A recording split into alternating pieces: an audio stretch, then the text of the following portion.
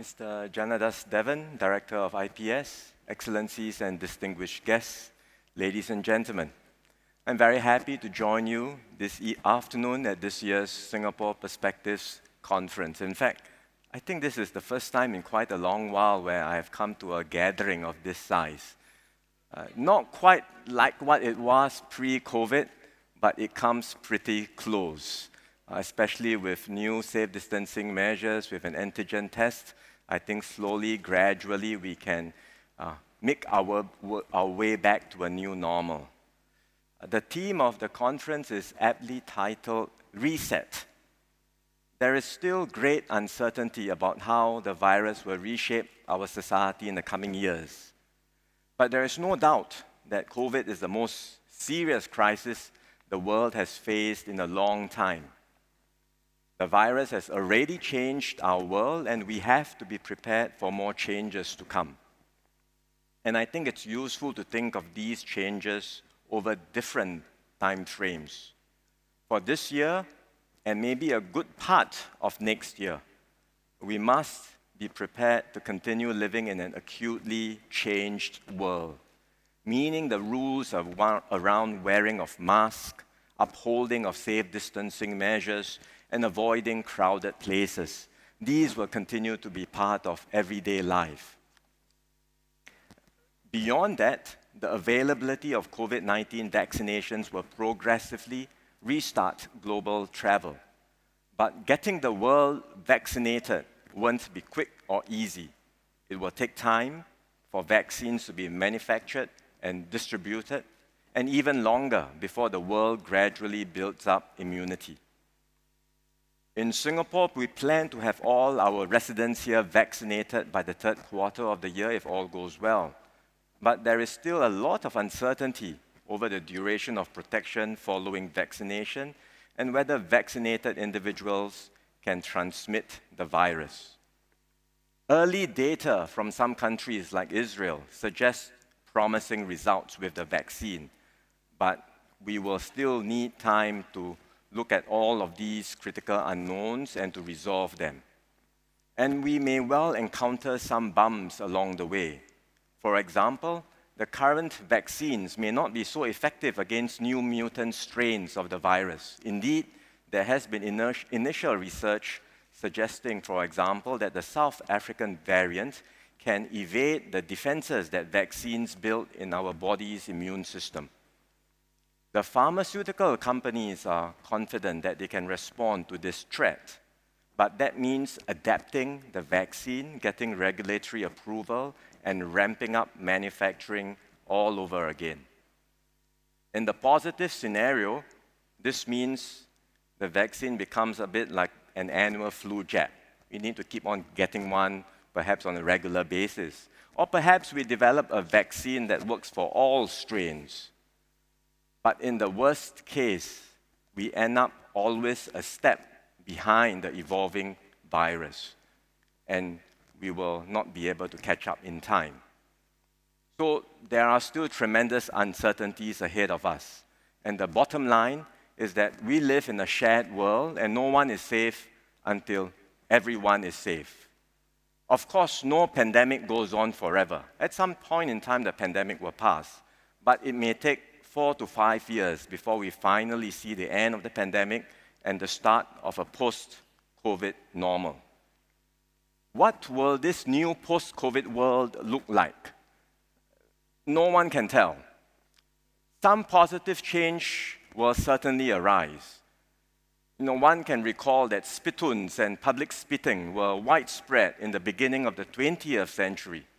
But after the 1918 influenza pandemic, they were rightly seen as unsanitary, and the practices stopped in the West and eventually all over the world. In Singapore, COVID-19 has prompted greater awareness of hygiene habits and social responsibility. We have become more self-conscious about washing and sanitizing our hands, and I certainly hope we will continue the habit of wearing masks if we are not feeling well in this post-COVID world.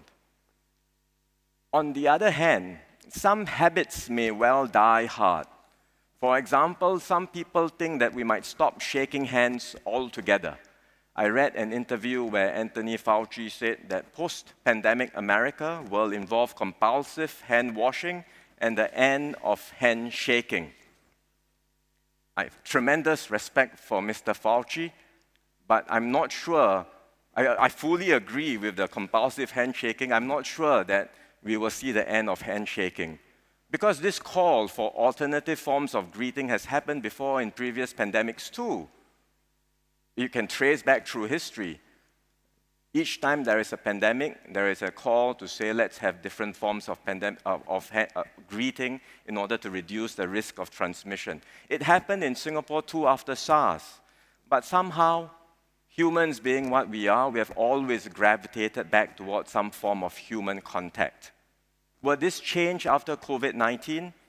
We will only know over time.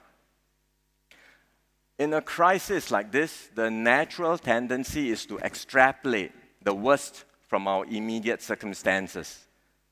For example, some predict that digital technologies will accelerate the move towards less dense living and working arrangements and render cities obsolete. Now, it's clear that digital trends will stick and will remain with us. But predictions about the decline of cities, I think, are premature. Throughout history, pandemics have not dampened the waves of urbanization nor the flourishing of innovation taking place in cities everywhere. When the bubonic plague hit the city-state Florence in the 14th century, it was ravaged and many fled. By some estimates, more than half the population died. But then, Florence bounced back and launched the Renaissance, a period of great flourishing, learning, and discovery. When the yellow fever pandemic hit Philadelphia in 1793, Thomas Jefferson said, this will, quote, discourage the growth of great cities in our nation. Well, look what happened after that. And after the 1918 Spanish flu pandemic, we saw the roaring 20s and the boom in major cities like Chicago and New York City. So if history is a guide, it has shown that cities can bounce back from catastrophe and emerge stronger than before. And the reason this happens is that cities are not just buildings and monuments. They are fundamentally about the people who dwell in them. And humans are by nature social animals. We are naturally drawn to participation, collaboration, and social interactions. We are also adaptable and capable of adjusting to new situations, and we must never underestimate this human capacity for innovation and learning. So we have the ability to shape what our future looks like. And as suggested by the theme of this conference, let's think of the crisis as setting the stage for a software update, a reboot of sorts after the tremendous damage inflicted by the virus. Beyond the immediate task of protecting lives and livelihoods, I'd like to highlight 3 resets that we must make in our policy thinking, our lifestyles and mindsets, even as we tide over the immediate season. First, we must reset our social compact to emerge as a fairer and more equal society. The pandemic may be indiscriminate about who it infects, but its impact is anything but equal. It has, in fact, widened the gulf between the haves and the have-nots. Globally, we see poorer segments of society paying a heavier price, be it in terms of economic impact or access to healthcare. And that's why governments all over the world have had to spend huge sums to help their people cope. In Singapore, it's always been at the top of the government's agenda to reduce inequality and to ensure a meritocratic system that works for the good of all. We recognize that markets are incredibly powerful. They inject dynamism, they transform societies, and give people from all backgrounds a chance to better their lives. But free markets have their flaws. It creates anxieties and stresses about technological change and foreign competition. And we see a continued stretching out of incomes and wealth. So we need a combination of open markets and effective state intervention to level the playing field at the starting point, provide support and buffers for every citizen to help them bounce back from setbacks, and to equip them to excel in an uncertain environment of global competition and technological change. We started this journey more than a decade ago, where we tilted social policies actively in favor of the lower income group, for example, through workfare, and through a whole range of support programs in education, housing, and healthcare, and more recently by providing more retirement assurance through the Silver Support Scheme. Income inequality in Singapore, as measured by the Gini coefficient, has in fact been trending downward. Last year, we rolled out a significant package of emergency measures, and we are luckier than most countries in that we do not have to borrow to fund these measures. We are able to draw on our reserves to save jobs and tide over Singaporeans who are hardest hit. These temporary measures will have to be tapered down this year as the economy improves and to ensure our finances remain sustainable. But the impact of the pandemic has created added impetus to strengthen our social support system. So there will be a permanent shift towards further strengthening of our social safety nets in Singapore to protect the disadvantaged and vulnerable. And we will have to work out how this can be done in a sustainable manner over the long term. The bottom line is that we aim to give Singaporeans more assurance and support in a more uncertain and volatile post-COVID world. Beyond tackling inequality, we must keep our society fluid and mobile. Meritocracy in Singapore must not ossify into a hereditary system where the condition of your birth determines the outcome of your life. How do we achieve this? We start by intervening early and uplifting our children from birth. And that's a key focus and priority for me in the Ministry of Education. And that's why we are making significant investments in preschool. We want to make sure you don't need expensive private enrichment classes. Instead, all can benefit from quality programs in MOE kindergartens and across our anchor and partner operators where fees are kept affordable and regulated. We are now looking at the earliest years of childhood, even at the prenatal stage, where the well-being of a pregnant mother can have lasting effects on a child's development. So early intervention is effective, and we are going all out to do more on this front. We are continuing this strong support in schools. Since joining the ministry, I've made it a point to visit schools with a higher proportion of students from lower income and disadvantaged family backgrounds. Some of our most committed and dedicated principals and teachers serve in these schools. We are giving them more resources so they are able to provide additional support for their students. For example, learning support in smaller pull-out classes, and beyond academic support, exposure to a whole range of different activities and programs so that it's not just about improving their academic results, but also nurturing soft skills. For example, through public speaking, through learning journeys, through overseas trips. And we are also deploying more allied educators, counselors, and welfare officers to support students, especially those with special needs. We want to ensure that we continue to uplift these students and help them achieve their full potential.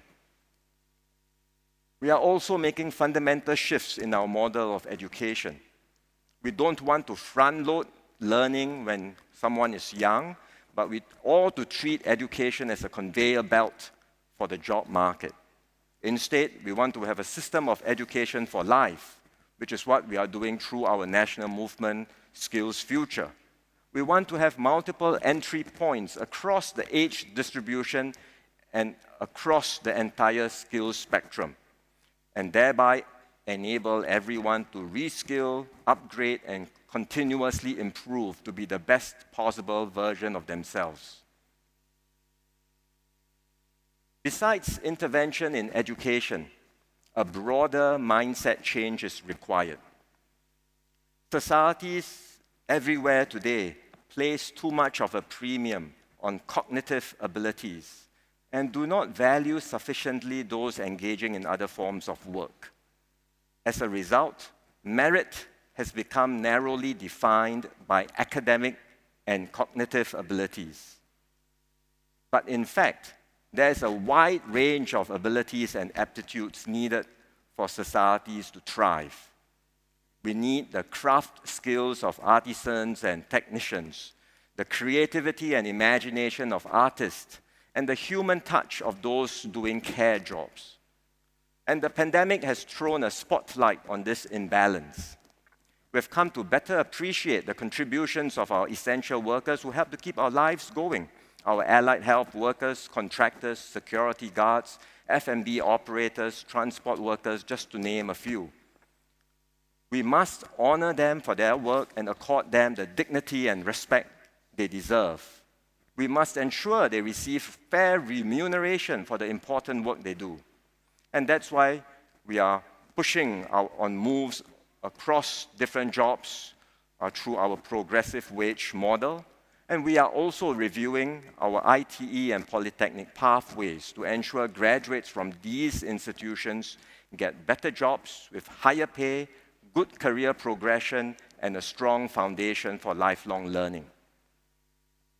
If we attach more value in terms of prestige and income to people who excel across a wide range of fields, and not just cognitively, incomes will naturally spread out more evenly across society, and we will go a long way in advancing our cause towards a fairer and more equal society. Second, new habits from the pandemic show us that we can and we must push for a greener Singapore. When human activity came to a standstill this year, carbon emissions around the world dropped significantly. In fact, satellites high above our planet detected the reduction of pollution. The natural world began to heal. So as economic activities begin to pick up, we have to figure out a way forward. We cannot go back to the status quo ante. Aside from dealing with the continuous threats of pandemic, climate change will be the existential emergency of our time. So we must build a greener economy and society that's more environmentally sustainable. And this idea of sustainability is not new to Singapore. We are already one of the greenest cities in the world. We are the only country in the world to freeze the growth of our vehicle population. We are one of the few countries to have closed its water loop and to reuse every last drop of water. But we must go further and build on what we have done to achieve greener growth and greener mindsets. And so we are deploying more renewable energy like solar power. We are exploring regional power grids and investing in new capabilities like hydrogen and carbon capture, utilization, and storage. We are transforming our industries to be more sustainable and investing in R&D in new energy and resource-efficient technologies. Beyond that, we have other ambitious plans. We are going to phase out vehicles with internal combustion engines and have all vehicles run on cleaner energy. We are making sustainable living a key feature of all HDB towns, where we incorporate features to reduce energy consumption, recycle rainwater, and cool our towns. We will significantly cut greenhouse gas emissions and seek to achieve net zero emissions as soon as we can. Sustainability can also be a new source of competitive advantage and open up new opportunities for growth and job creation. There is potential for Singapore to be a carbon trading and services hub in Asia, for example, in areas like sustainability consultancy, verification, carbon credits trading, and risk management.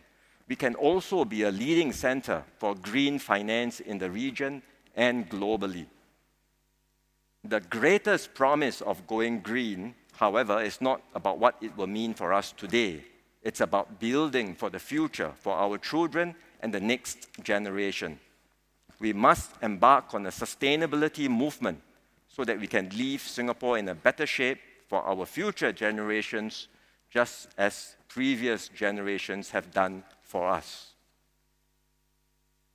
Finally, one silver lining in COVID-19 is that it can present an opportunity for us to strengthen our sense of social solidarity. Throughout history, we've seen societies rise and fall. What is it that enables some society to thrive while others to go into decline? It's a big question, but one of our founding leaders, Mr. S. Rajaratnam, used to ponder over this, and he would refer to the ideas of 14th century Islamic philosopher and historian Ibn Khaldun. Khaldun wrote about the concept of asabiyah. It's an Arabic word that describes the bond that exists in a community. And in his view, it's this sense of community and solidarity that explains the rise and decline of society. When a community starts out, everyone is prepared for austerity and discipline together. People are prepared to make sacrifices for the common good, and society prospers. But as life becomes more comfortable, this sense of solidarity is weakened. People lose their social anchors and seek to advance their own individual interest. And when that sense of community and common purpose is eroded, things start to fall apart. In fact, before we were struck by COVID-19, there were already powerful forces chipping away at social cohesion, both here and in countries everywhere. Even today, in the midst of this pandemic, there are significant minorities around the world who think that COVID-19 is a hoax and does not really exist. This is a pandemic where 100 million people in the world have been infected, more than 2 million have died. And when you do global surveys, we're not talking 1–2%, we're talking significant percentage who think it's a hoax. And this is the great irony. We are living in an age where everyone can access information so readily. People can access raw, instant, unfiltered information from multiple sources. But unfortunately, salacious falsehoods and conspiracy theories tend to gain circulation over facts. And so the irony is, despite the overwhelming ease of access of information, we are living, as some would say, in a golden age of ignorance. We are also seeing the downgrading of expertise, because experts are seen as out-of-touch elites, and expert knowledge is sometimes portrayed negatively as a conspiracy by the elites to perpetuate their dominance. And with easy access to information, everyone can claim to be an expert. Just look at how many armchair epidemiologists have emerged during this crisis. Virtually everyone thinks they can say something intelligent about how the virus spreads. Nothing wrong with that. And in fact, it leads to more skepticism and questioning of expert advice, which is in a way healthy, because experts don't always get it right, and you do need to have some level of questioning. But when you disregard expertise altogether, I think that's when trouble starts. Or, for that matter, when there is a tendency to view expert advice from the narrow prism of our own social and political tribes. We end up self-selecting information to support and reinforce our own points of view. The economists call this confirmation bias. And there, it just reinforces certain views without allowing us to see things from another perspective. As a result, it's very hard to find consensus. You see in many places a hollowing out of the center as extreme views gain ground, and it makes societies very hard to govern. The pandemic has indeed intensified these divisions in many countries, and it may get worse in some of these places. At the same time, going through a crisis like this can also lead to renewed strength. Because we are forced to reflect on our own values, we develop a more acute sense of shared memories and common destiny. We go through difficulties together, and we forge a stronger sense of group solidarity and social cohesion. So which path will apply to Singapore? How will the pandemic change us? I am confident that we will prevail and emerge stronger from this crucible. And I do not say this lightly. I speak from my own conviction of seeing the best of Singaporeans over the past year, in the face of adversity and very tough conditions. I've seen frontline workers, both in the public and private sectors, giving their all, working round the clock through the past year. I've seen many ground-up initiatives, people stepping out of their comfort zones to look out for the vulnerable and to help those in need. And I've seen the resilient attitude that Singaporeans have shown, affirming the values we have nurtured since the founding of our nation. This renewed sense of solidarity is critical as we recover, and it will enable us to build a better society together. And that's why the government is intentionally creating more opportunities for our citizens and stakeholders to be part of the decision-making process, including in policy and implementation. Through the emerging stronger conversations, we are bringing together Singaporeans to share their hopes for a post-COVID society and to discuss how we can partner them to get there. We are also strengthening our engagements with young people on the SG Youth Action Plan, starting with their vision of Singapore in 2025. And we are convening more alliances for action, action-oriented coalitions with a mix of government, community, and business stakeholders to solve our problems and co-create solutions together. And we hope all of this will pave the way for much higher levels of participation in shaping our future Singapore together. So in conclusion, we've just crossed the one-year mark in our fight against COVID-19. As we have said before, this fight is far from over. There are still many, many uncertainties ahead of us. But even as we focus on the immediate battle at hand, we must look ahead to the task of resetting for the future. And my hope is for Singapore to emerge as a fairer, greener, and more equal country with a much stronger spirit of solidarity and shared purpose. We all know the hard truth from this crisis. Singapore remains a perpetually vulnerable country. We are ultimately a tiny little red dot. Many things can go wrong for which we have no control over.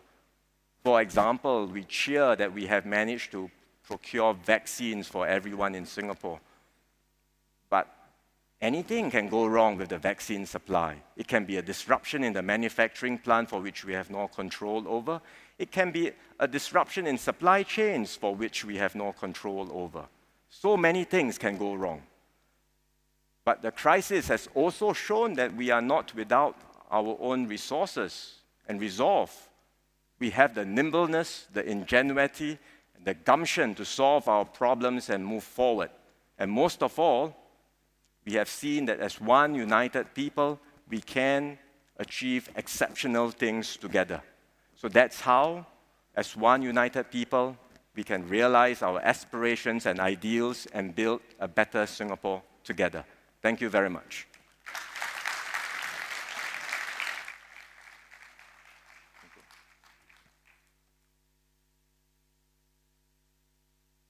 Thank you, Minister. Now, before we begin our question and answer session, a quick reminder for our physical audience. Please leave your mask on as you ask your questions. Raise your hands, our mic runners will come to you, but leave your mask on. Now, without further ado, let us begin our question and answer session. Gentlemen.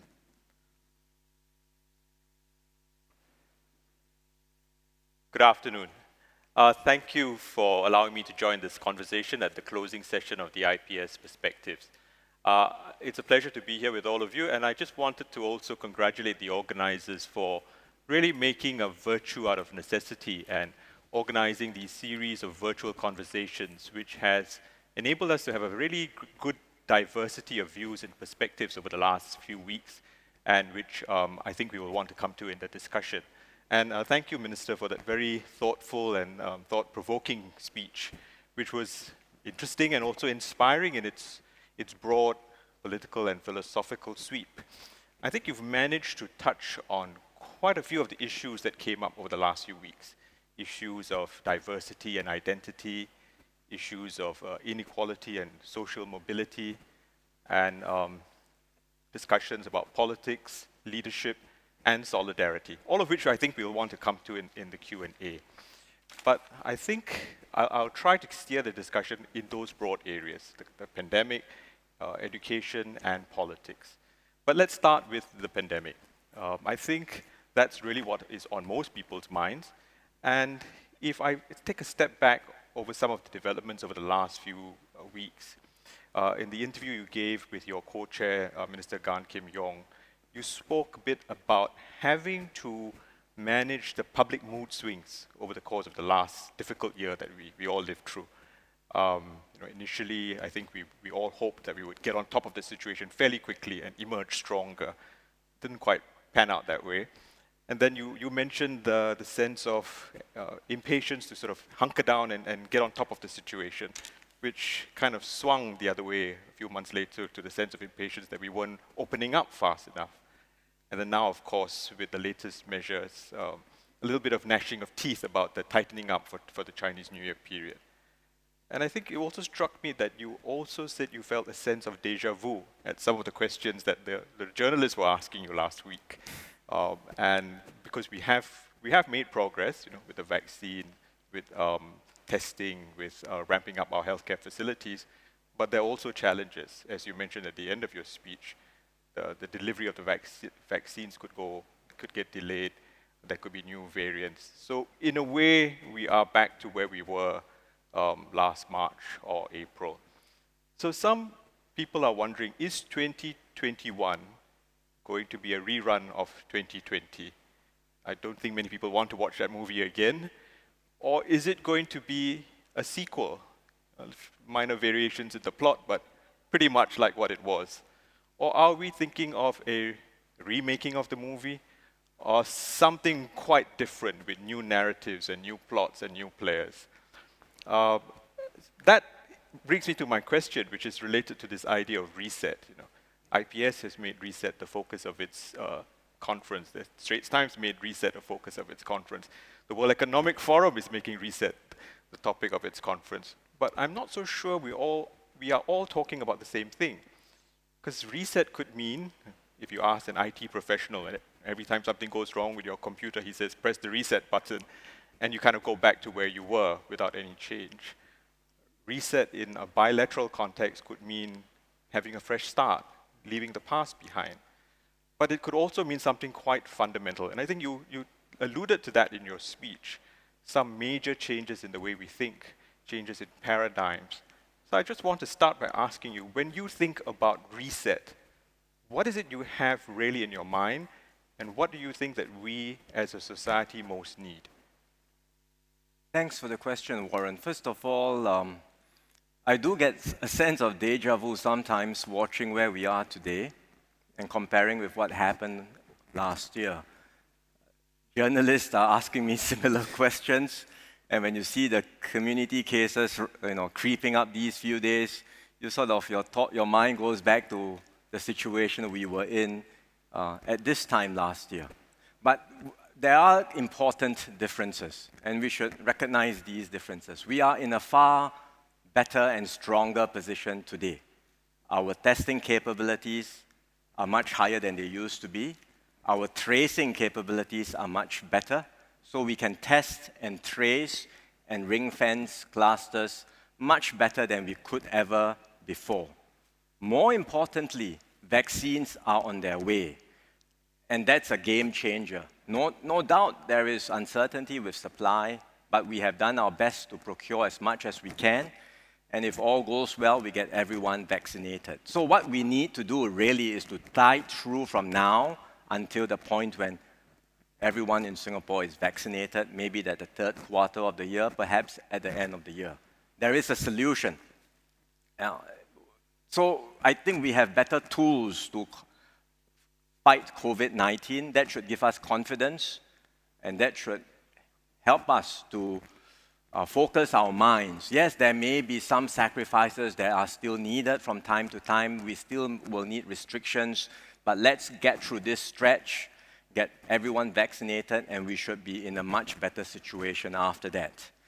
Now, on the topic of reset, my view is that the COVID-19 doesn't so much introduce new disruptions as it does accelerate existing trends. So the main force of COVID-19 is not so much to introduce something completely new, but it really accelerates in a very significant way trends which we have already observed. Trends like the use of technology. We've been talking about hybrid workplaces for years. We've been talking about virtual conferences for a long time, but within a short period of time, bang, everyone picks it up. Right? So it's an acceleration of trend. For that matter, even geopolitical tensions that you see everywhere, that we see between the major powers, it's not a new issue, but again, it's been sharpened and accelerated through this pandemic.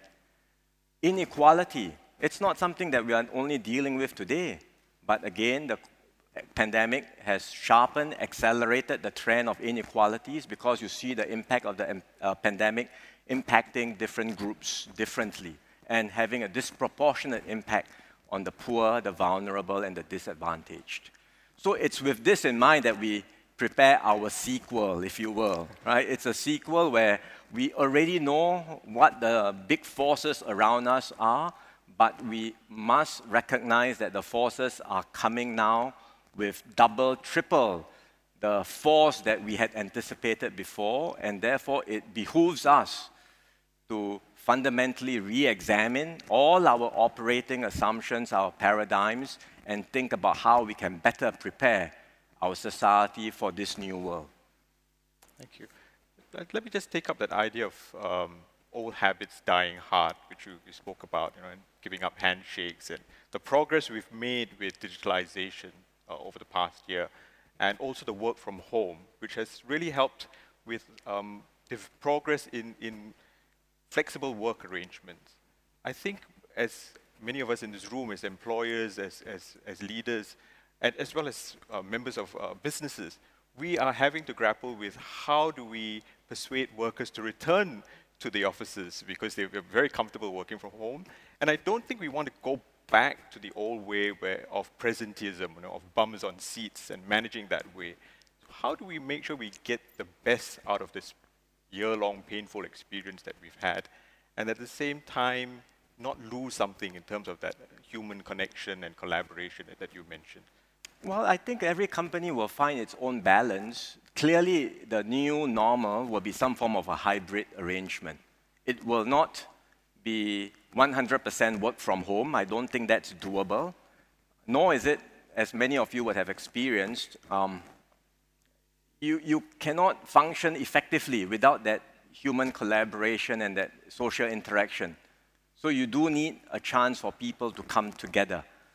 But do you really need to go back to where things were, where sometimes you don't need to be in the office and yet you still insist on being in the office? I don't think so. So companies, employers need to take on a mindset where they embrace more flexible work arrangements. There will be more hybrid arrangements, a blend of face-to-face as well as remote working. I think these new possibilities will emerge after COVID-19. And I'm quite sure companies everywhere, employers everywhere are starting to think about how to find this new balance. I'm quite sure many of you who are managers or employers would start thinking very hard about how to find this new balance in the new COVID-19 world. If you are not, please start doing so. This is one of the things that we will have to grapple with going forward. You talked about cities and how those will always be centers of collaboration and innovation, and people will want to gravitate to cities. So I share your view that it's not the end of cities, but you could push the question and say, which cities? Because if people are used to working from home or working from anywhere, companies, international corporations could work directly with talent in Mumbai or Vietnam. why will they need to be here? Which has obvious implications, for your previous portfolio in terms of office space and rents, and also for talent. And suddenly our angst over foreign talent might sort itself out. Now, I'd just like to ask you about that issue. I mean, it has major implications for us in terms of a hub and a global hub.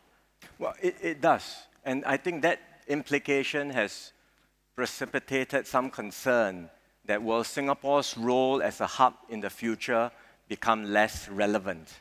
And I can appreciate those concerns. But I would also put the point the other way, which is that precisely, and even in this new normal, you will still need some physical presence. We are not going into a world where it's all just machines and we stop having face-to-face interactions. That's not going to happen. It has not happened across human history. It's unlikely to happen going forward because, as I said, humans are fundamentally social animals. So physical presence will still be relevant. And if you ask people, international investors, the broader international community, if you have to have some presence in Asia, where would you like to be? Well, I would like Singapore to be first on that list. And I think if we are able to respond well through COVID, positions Singapore in a stronger position, then indeed we can be more relevant as a hub, not less relevant. And when people think about having some presence in Asia, Singapore ought to be the first answer that comes to mind. Minister, I have many questions of my own, but I'm going to take a question from the audience, which relates to this idea of cities and opening up. And this is a question that's most immediately from Hui Min, but it has 12 votes, one of the top, which says, with the risk of importing COVID-19 infection due to the surge in cases around the world, what is Singapore's strategy to try to balance the risk from imported cases versus sustaining trade and the economy? I understand the concerns about imported cases, and when you see the daily statistics, very often you see quite a number of cases that are not in the community, but these are what we call imported cases. I should explain that we have not increased our travelers coming into Singapore. It's not because there are more travelers coming to Singapore. The large volume of the people coming into Singapore remain construction workers. They are coming to do jobs for us because the contractors need workers, and a good number of them have left Singapore, so they need to replace the people who have left with new workers. And number two, there are foreign domestic help who are doing caregiving work for Singaporeans. Those are the two largest sources of travelers coming to Singapore. And the daily numbers have not increased. They have been about the same in recent time.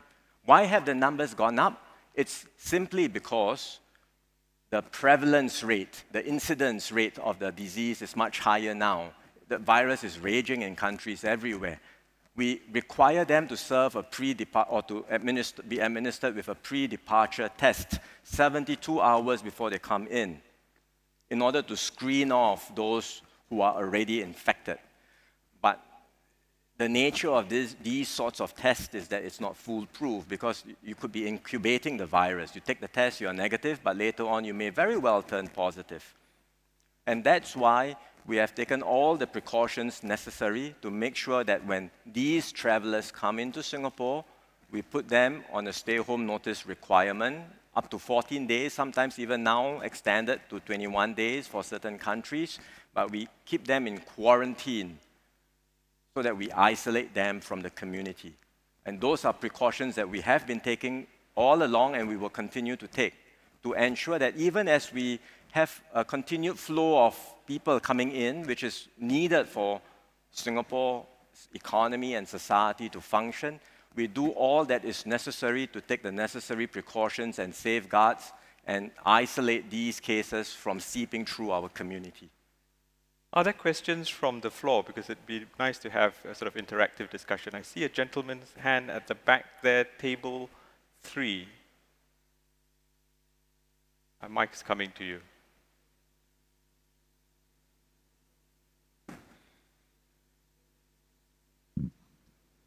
Yes.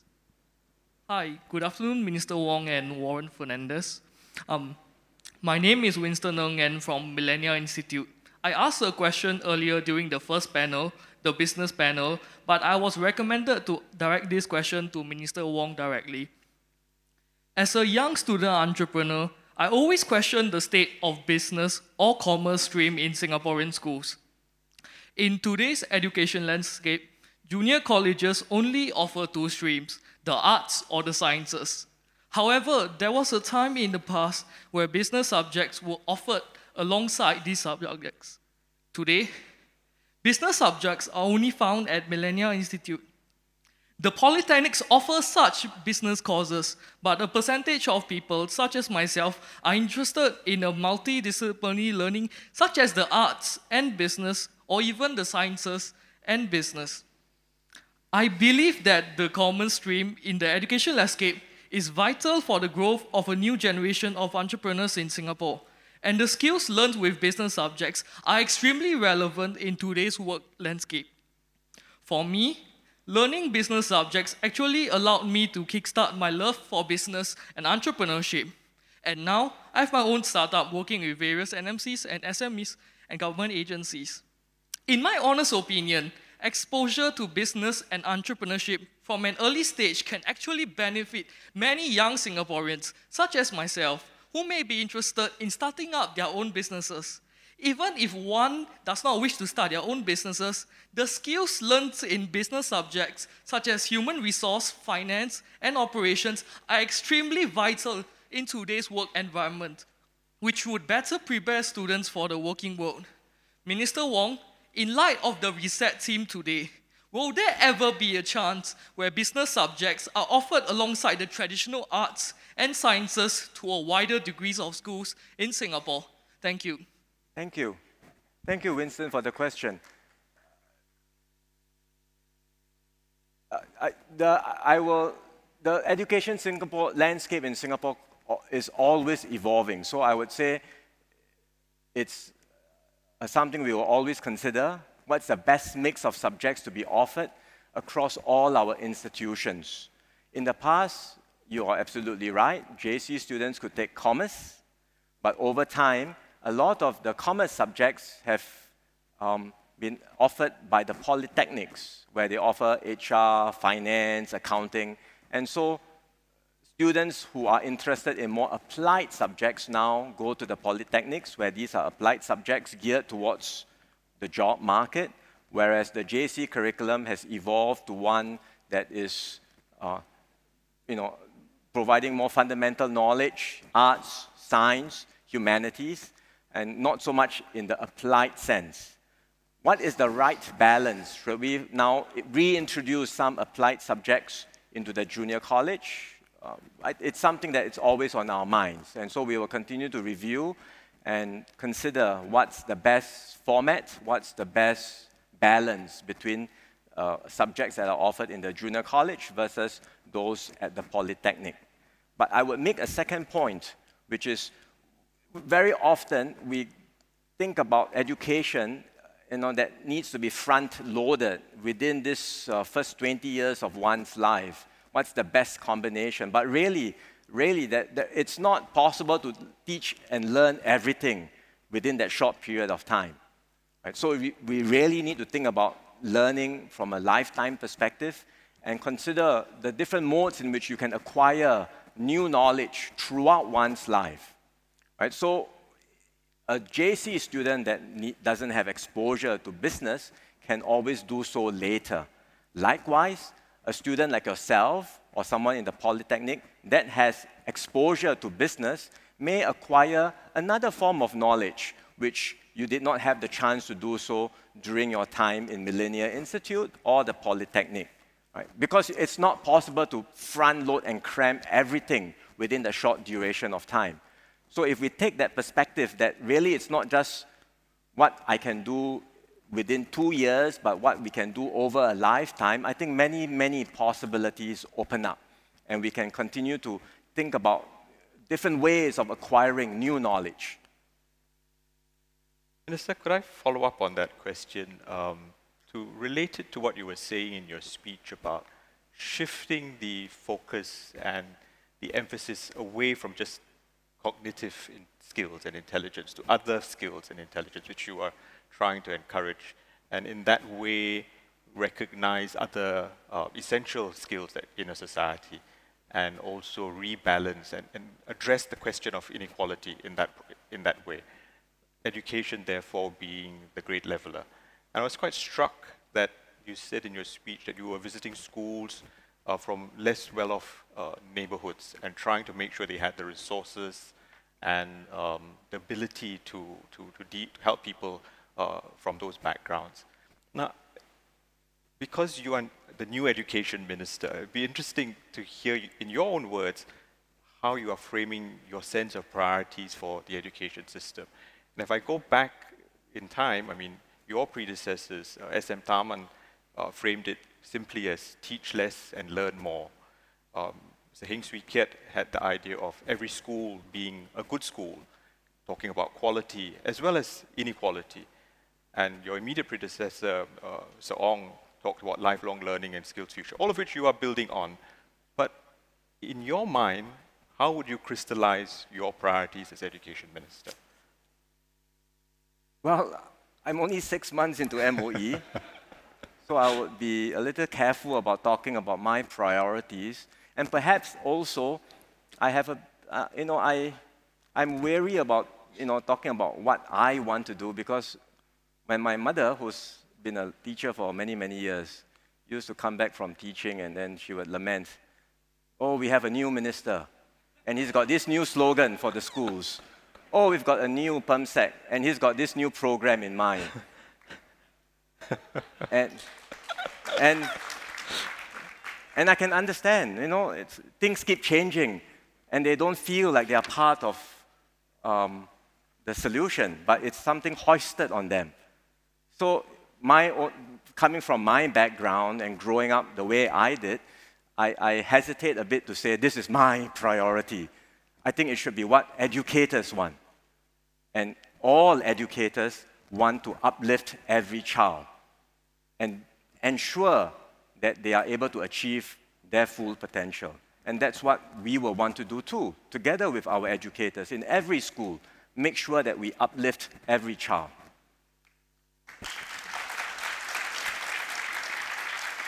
I'll be sure to ask you the same question in a year from now, so long as you don't have a sense of déjà vu. But related to that question on education is this one which is getting a lot of traction about how the pandemic has sort of awakened a sense in Singapore about wanting to deal with the inequalities in our society and addressing the needs of the less well-off, as well as the foreign workers in our community. I'm interested to hear your thoughts about how we might grapple with inequalities both within our community as well as with others who come to work here. Well, so as I said just now, let me just look at the question. This issue of inequality is something that it's not something new that has come up. It's something that has been on our minds for quite a while. Within our Singapore community, we have done quite a number of moves. I highlighted some of those in my speech. And we will continue to review and examine what we can do to strengthen our social safety nets, taking care of those that are disadvantaged, those that are vulnerable, those that are unemployed, what additional assurances and supports we can provide, and then looking at mobility as well, ensuring that children from disadvantaged homes, from lower income groups can get the best chance to thrive and do well. Beyond that, I think the issue is about what can we do for our migrant workers too, and indeed we must do more. I think the pandemic has shown that all of us can do more to respect the dignity of our migrant workers, appreciate and value them for the many, many contributions that they give to our society. And this is something the government can do better. It's something that society can do better too. I recall when we had to decant some of our migrant workers from the dormitories to new living arrangements in order to reduce the density of the dormitories. And we had to set up these temporary dorms in some of our neighborhoods. It's not such an easy thing to do. a lot of reaction from the public. And I can understand why, but I hope through this pandemic and through our reflection on what has happened, we can all start to change our mindset, start to appreciate better the contributions of our migrant workers. And that the government is doing its part, because we've talked about building new dormitories, reducing the density of the existing ones, putting in place new norms in these dormitories. And we will need to build many more of them. And we hope Singaporeans will also start changing the mindset and embracing migrant workers as being part of our community. And should there be a dormitory built near to where you live, let's not have this NIMBY syndrome anymore. Let's understand that they too are part of our community and we should embrace them. Minister,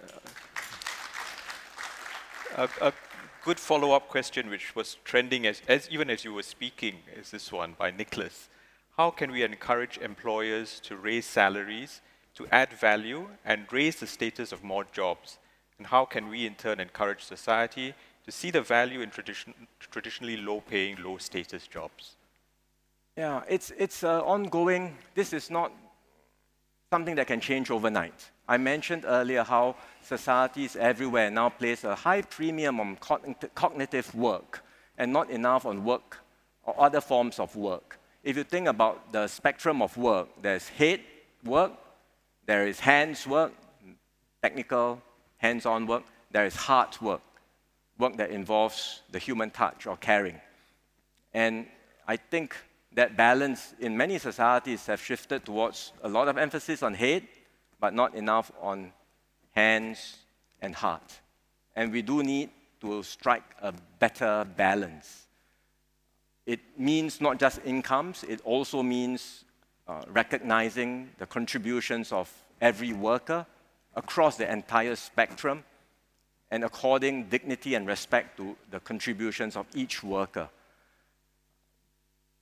Will that happen so easily? I think it's not so straightforward. It will take time, but again, if there is one reset that can happen after this pandemic, if there's one thing that forces us to think differently, as I alluded to just now, it is that I think all can see for ourselves the vast contributions that many of these people in the essential workforce make to our lives and how we should honor them and appreciate their contributions. So that goes to the societal mindset, and I hope the pandemic will start to shift that. I have hope because when I go to schools and I talk to young students and I see the kinds of things that young students do, they write thank you notes and appreciation letters for what has happened, and they reflect on what has happened and they write these thank you notes. And many of them spontaneously, not because I'm around or because the teachers ask them to, many of them write thank you letters to migrant workers and to workers in the essential sectors, frontliners. And that gives me hope that, with the next generation, they will have a different mindset about the contributions of workers and about recognizing these workers. Now, going beyond that mindset, it's really also about incomes. We need to have better incomes for these workers. Part of it can be done through government policy, and that's why we are talking about the progressive wage model, rolling it out, getting wages to be higher.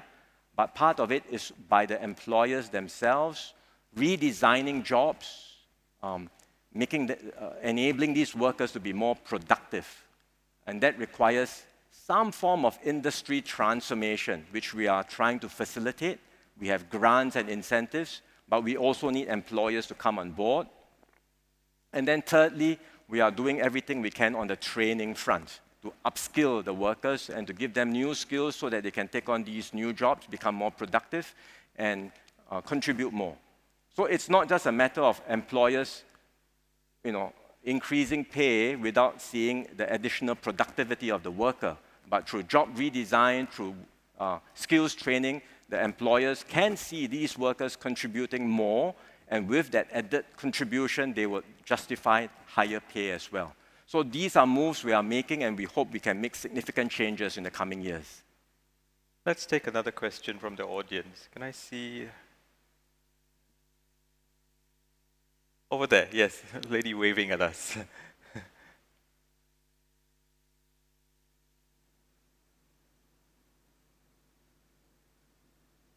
Thank you, Minister Wong and Mr. Fernandez. I'm Kalpana from IPS.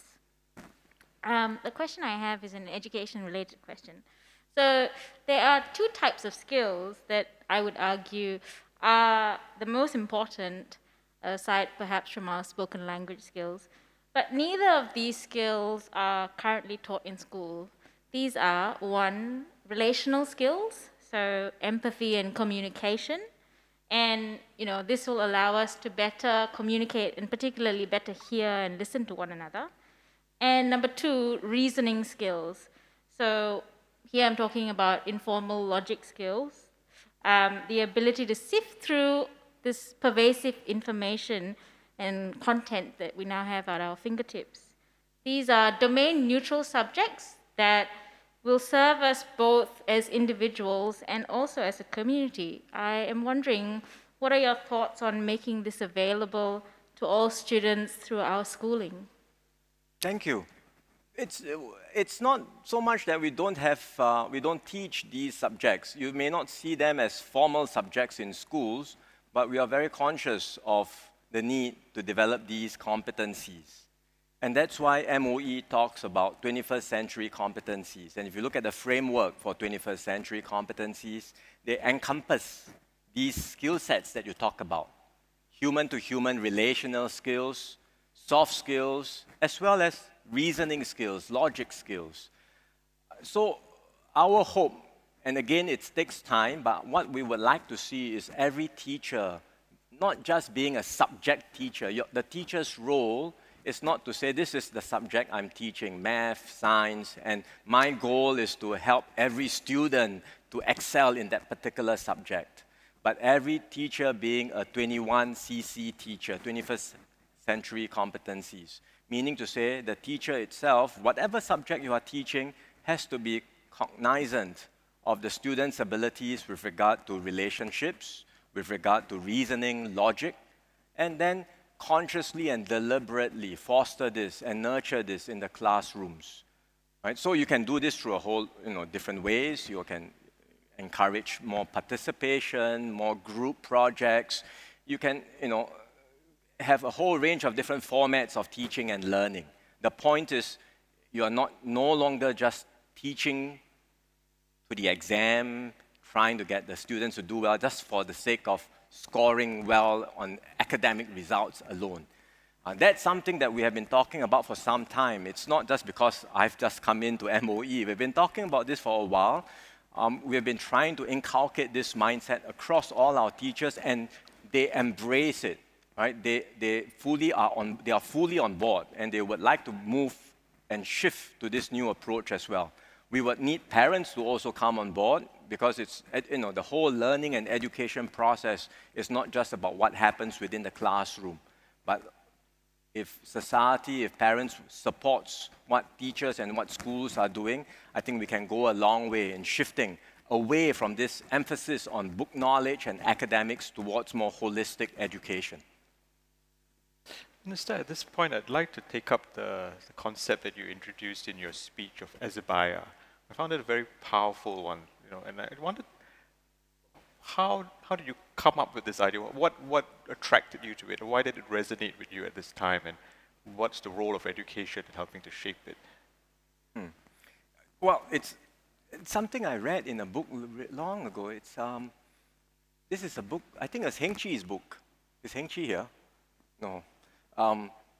She wrote a book on Rajaratnam with edited interviews, and this looked way back. And I read that book many years ago, and I remember this concept. Mr. Rajaratnam talking about this. And sort of when COVID-19 struck, I think it resonated again, because the pandemic has, I think, forced countries everywhere, societies everywhere to ask ourselves, what sort of individual sacrifices should we make for the collective good? There is no doubt we have to make individual sacrifices. We have to curb individual liberties, be it safe distancing rules, lockdown rules, wearing of masks. These are all curbs on individual freedoms. but to what extent are we prepared to make these modest, or sometimes not so modest, depending on the extent of the measures, to what extent are we prepared to make these sacrifices for the common good? That's a big question that I think societies everywhere have to answer. Not just for COVID-19. COVID-19, I think, brings up this particular issue, but the broader context is we all have to ask ourselves, what is the common good? What is the good life? And are we prepared to make modest sacrifices in order to pursue that collective sense of the good life? Or do we want to be a contentious society where it's anyone to himself and everyone just protects their own selfish benefits? And this debate, I think, will happen in societies everywhere following COVID. You already see people talking about it. I think in Singapore, we have our own balance, but we always need to remind ourselves that the stronger that sense of shared purpose, common destiny we have as a nation, it's not going to be perfect. Not everyone may agree, but the stronger that consensus, I think the better we will be in charting our way forward. I think SM Tharman spoke about social empathy and solidarity.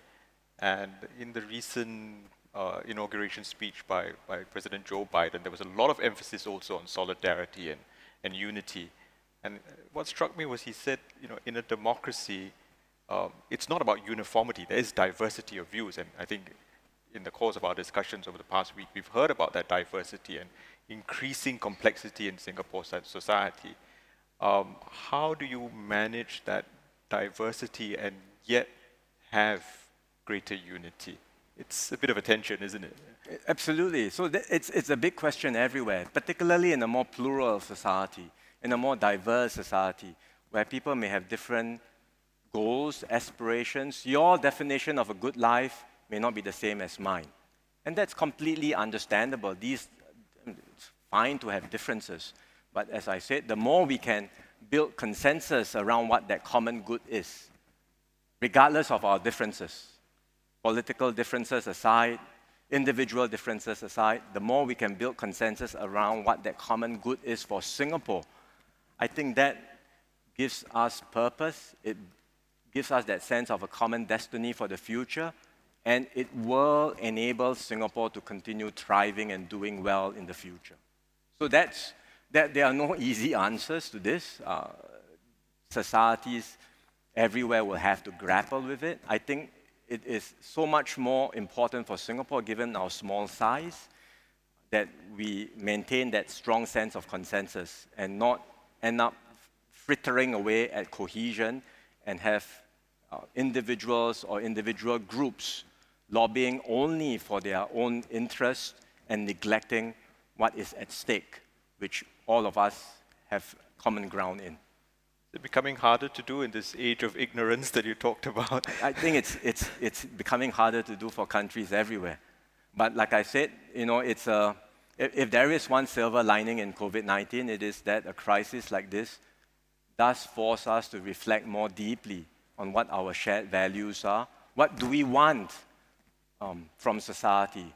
What kind of life do we want for ourselves and our children? What is that purpose in our limited duration on this planet? What would we like to achieve? And if that reflection in Singapore leads to a coming together of shared values and common purpose, I think we would be able to move forward better, faster, and with a renewed sense of purpose. I think one of the themes that seem to have captured attention during these forums over the past few weeks was the idea of ideas that are coming at us through social media. Talk about woke culture and cancel culture and privilege. And it's always been the case that ideas come to Singapore and we deal with them. But how do we respond to them in a contextualized sort of way, knowing our own history and our own culture? And isn't there a role that, as education minister, you see schools playing to help contextualize these ideas which are coming at us at a relentless pace? It's a continued process. everything comes back to education after a while. But it's true, we are all exposed to new ideas online, and nothing wrong with that. In fact, it's good that we get these, access to information is so tremendous in today's world.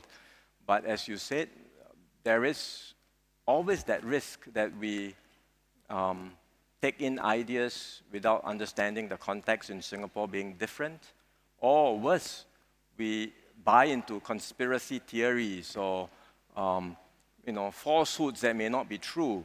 And what we have seen overseas is that these ideas tend to sharply divide people into different tribes, social tribes, political tribes. And when that happens, as I said, you become very resistant to hearing from the other side, right? You self-select information to reinforce your own blind spots and biases. And then it starts to polarize. And that's very worrying. You see this happening in many places.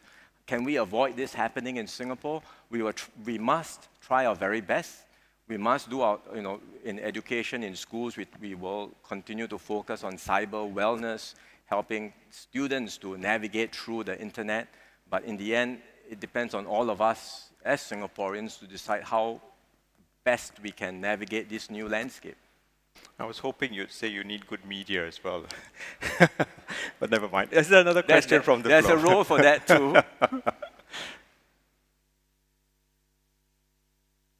Yes, please. Zainal.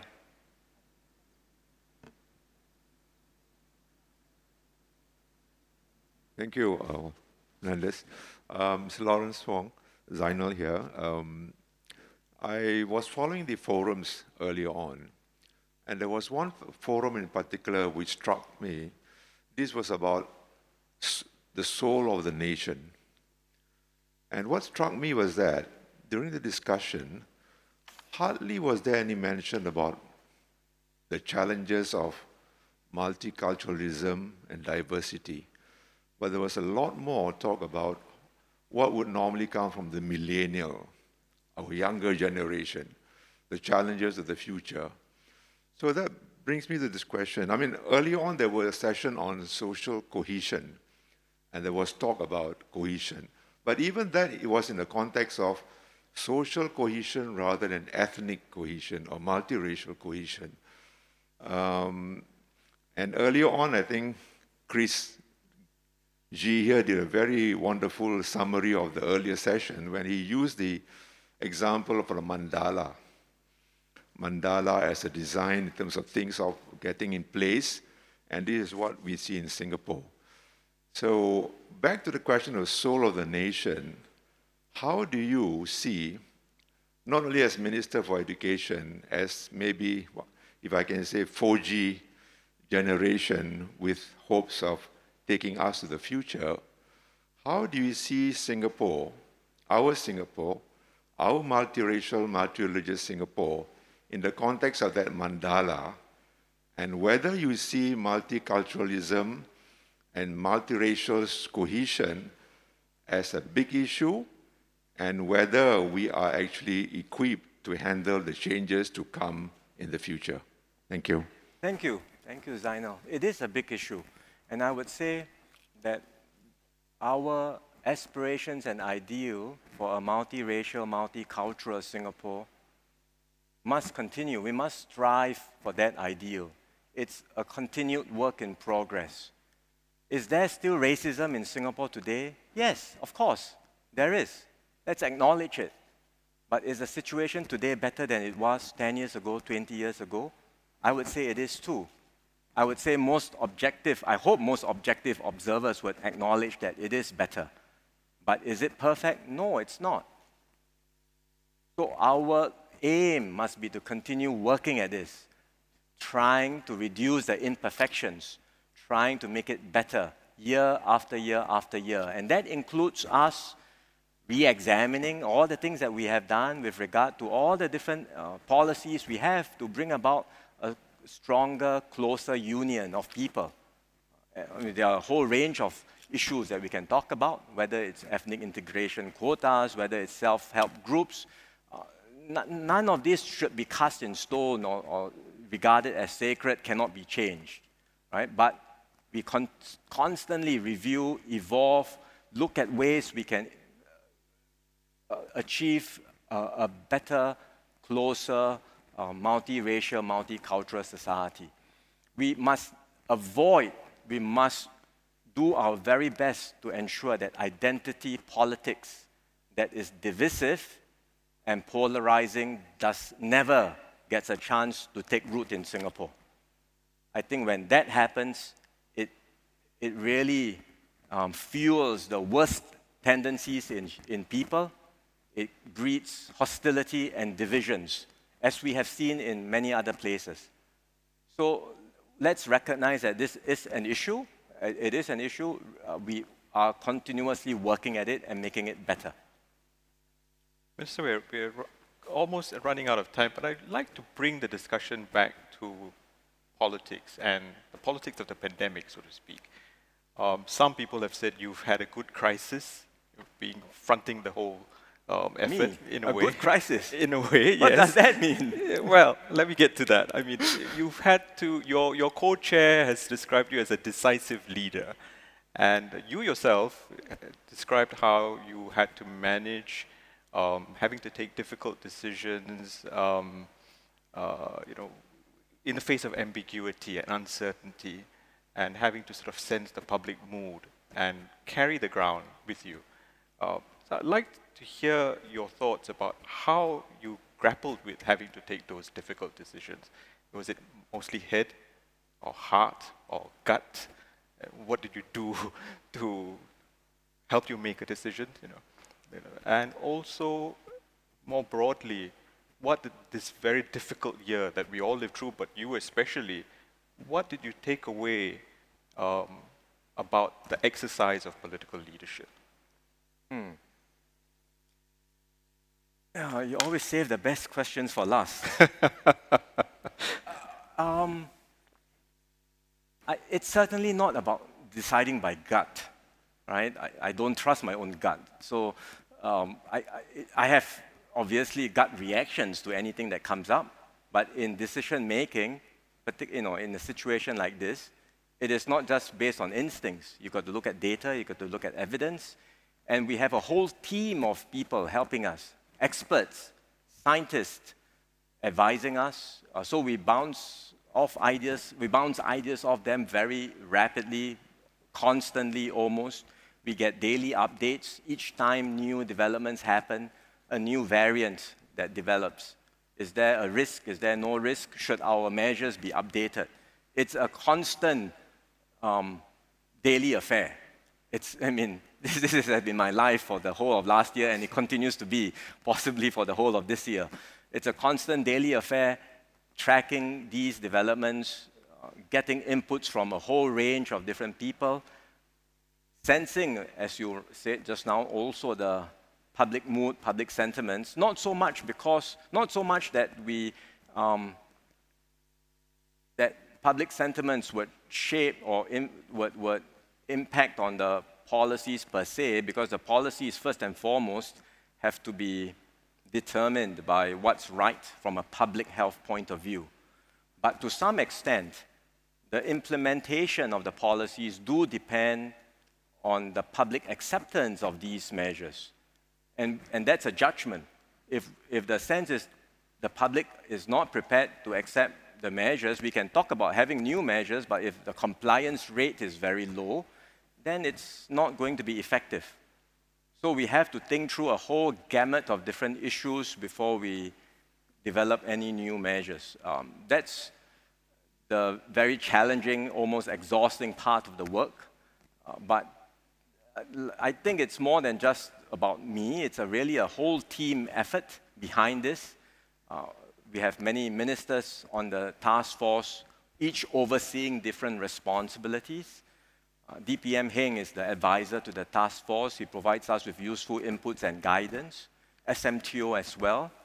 And then we have an excellent team of public officials across the entire government, across different ministries and agencies, all working together. And we've had to sort of ramp up very quickly at the start of the crisis, but by now, the processes are much better. The interagency coordination work is much more efficient.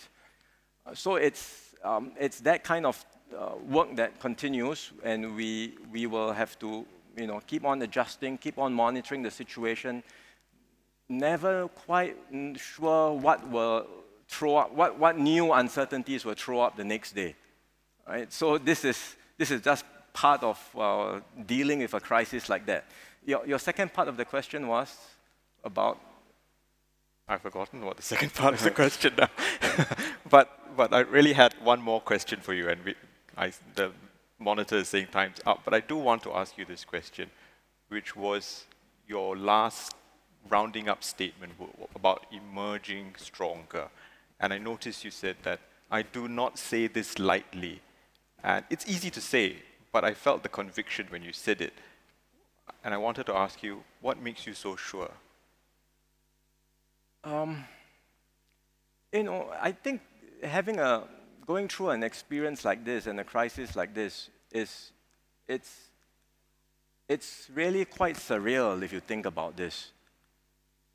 No one would have imagined a year ago that the world would have come to a standstill, travel will be stopped, and we will be where we are today. No one would have imagined. When we say it's a crisis of a generation, and at that stage, last year, some people said, oh, this is scaremongering, everything will pass. By the summer of 2020, things will be over. It's not over yet, and it's not over by a long shot, because we may still have to live with this for a year, 2 years, 3 years, who knows? So it really, I think, puts us in a very different position where we have had to deal with so many difficulties, so many unknowns. But I've been fortunate in having this front row seat at seeing people responding to the crisis. At face-to-face, in close proximity. When, for example, we had so many cases breaking out in the dormitories. And that, in many ways, was our darkest hour last year. More than 1,000 a day. We could have easily been overwhelmed by the number of cases. Our hospitals would have been overwhelmed, and if that were to happen, I have no doubt that fatalities would have gone up drastically, significantly. And then you see how within a very short time, the people came together, those who worked on the community care facility, getting the expo ready, getting the Changi Exhibition Center ready. In double quick time, we thought it would be impossible. We said it would be impossible, but they made the impossible possible. Public sector, private sector coming together, working on it.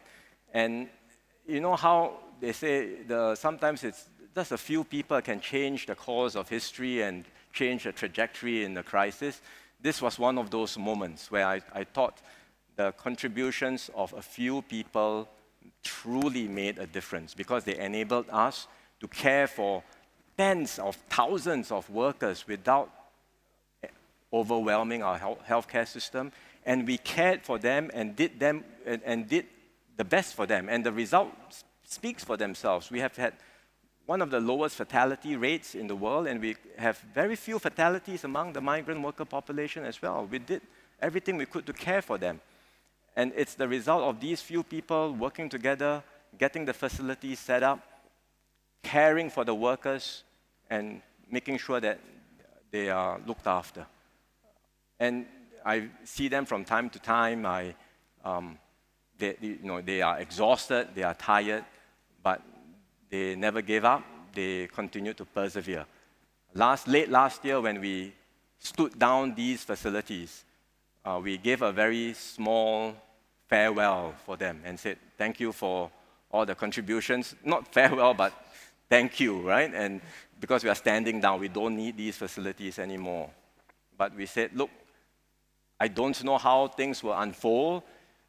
Please be prepared. There is a chance that I have to call you back again and activate you. I really don't want to. I will do my darnest not to activate you. But should the need arise, please be prepared. And they said, without a moment's hesitation, we are ready. If you need us, we will be back. And that's the tremendous spirit I see in this example, but across so many different examples of Singaporeans rallying together, showing tremendous resilience. And that's why I say I don't speak lightly when I believe with conviction that Singapore can emerge stronger from this crisis. Thank you, Minister. I think that's a good optimistic note to end. Thank you, Minister, for the very engaging session and for your candor with your answers. I see Janatas ready to take over, so.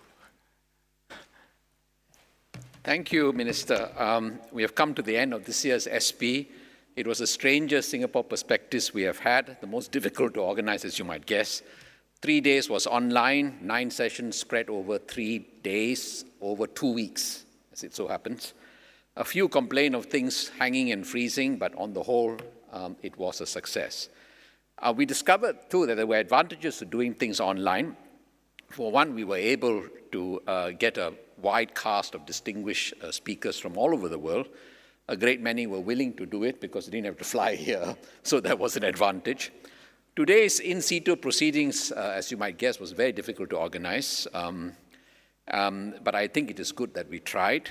As Minister Wong noted just now, this new normal, we grandly called it, may actually last for quite a while. He said 4 or 5 years. So I ideally hope you're not right, but who knows? As you might guess, there are many people who worked very hard to put all this together. First of all, I want to thank our sponsors. They are listed on the board. My colleague, please do thank them. Some of them are very long-time sponsors and supporters. My colleague Christopher Gee did the heavy lifting, organizing this conference, curating the subjects, choosing the speakers, persuading them to take part. And of course, IPS excellent admin staff, all of them. This year, because we had to do so many things, including testing all of you, almost the entire IPS tribe of about 70-odd people were called into service, registering, ushering, and so on. But I would like to thank in particular a few, our fundraiser, Hansen, who of course did all the liaising with our sponsors. Publicity, Kaisin, you may have run across her. Regine, who was a tremendous help to Chris, supporting him with dealing with about 52 speakers, that's how many we had, and moderators, with 9 being overseas speakers. So it's quite an operation. Chai, he was hired to do our digital stuff, and he did. I think without him, we would not have done these online sessions. And finally, Seeling and Zahida, who you may have seen run around, they did the administration and organized everything else. I want to thank in particular MBS, the Singapore Tourist Promotion Board, as well as MOH. They were all of tremendous help. And I've been asked to thank, in particular, one officer in STB, Xavier Koo, who was, I'm told, of tremendous help in organizing today's antigen test. So the system actually works. So I finally, I want to do a bit of advanced publicity. The next big conference we are doing in IPS this year, actually, will be sometime in June on women. And this will be preceded in May with our next S.R. Nathan Fellow, Corina Lim, who will be delivering 3 lectures also on the subject of empowering of women. So it's the year of the women this year. So do look out for these things. And finally, all of you and the hundreds of tuned in online, thank you for your participation, your presence, and your support. COVID or not, I promise you there will be a Singapore Perspectives 2022. So till then, thank you and good night.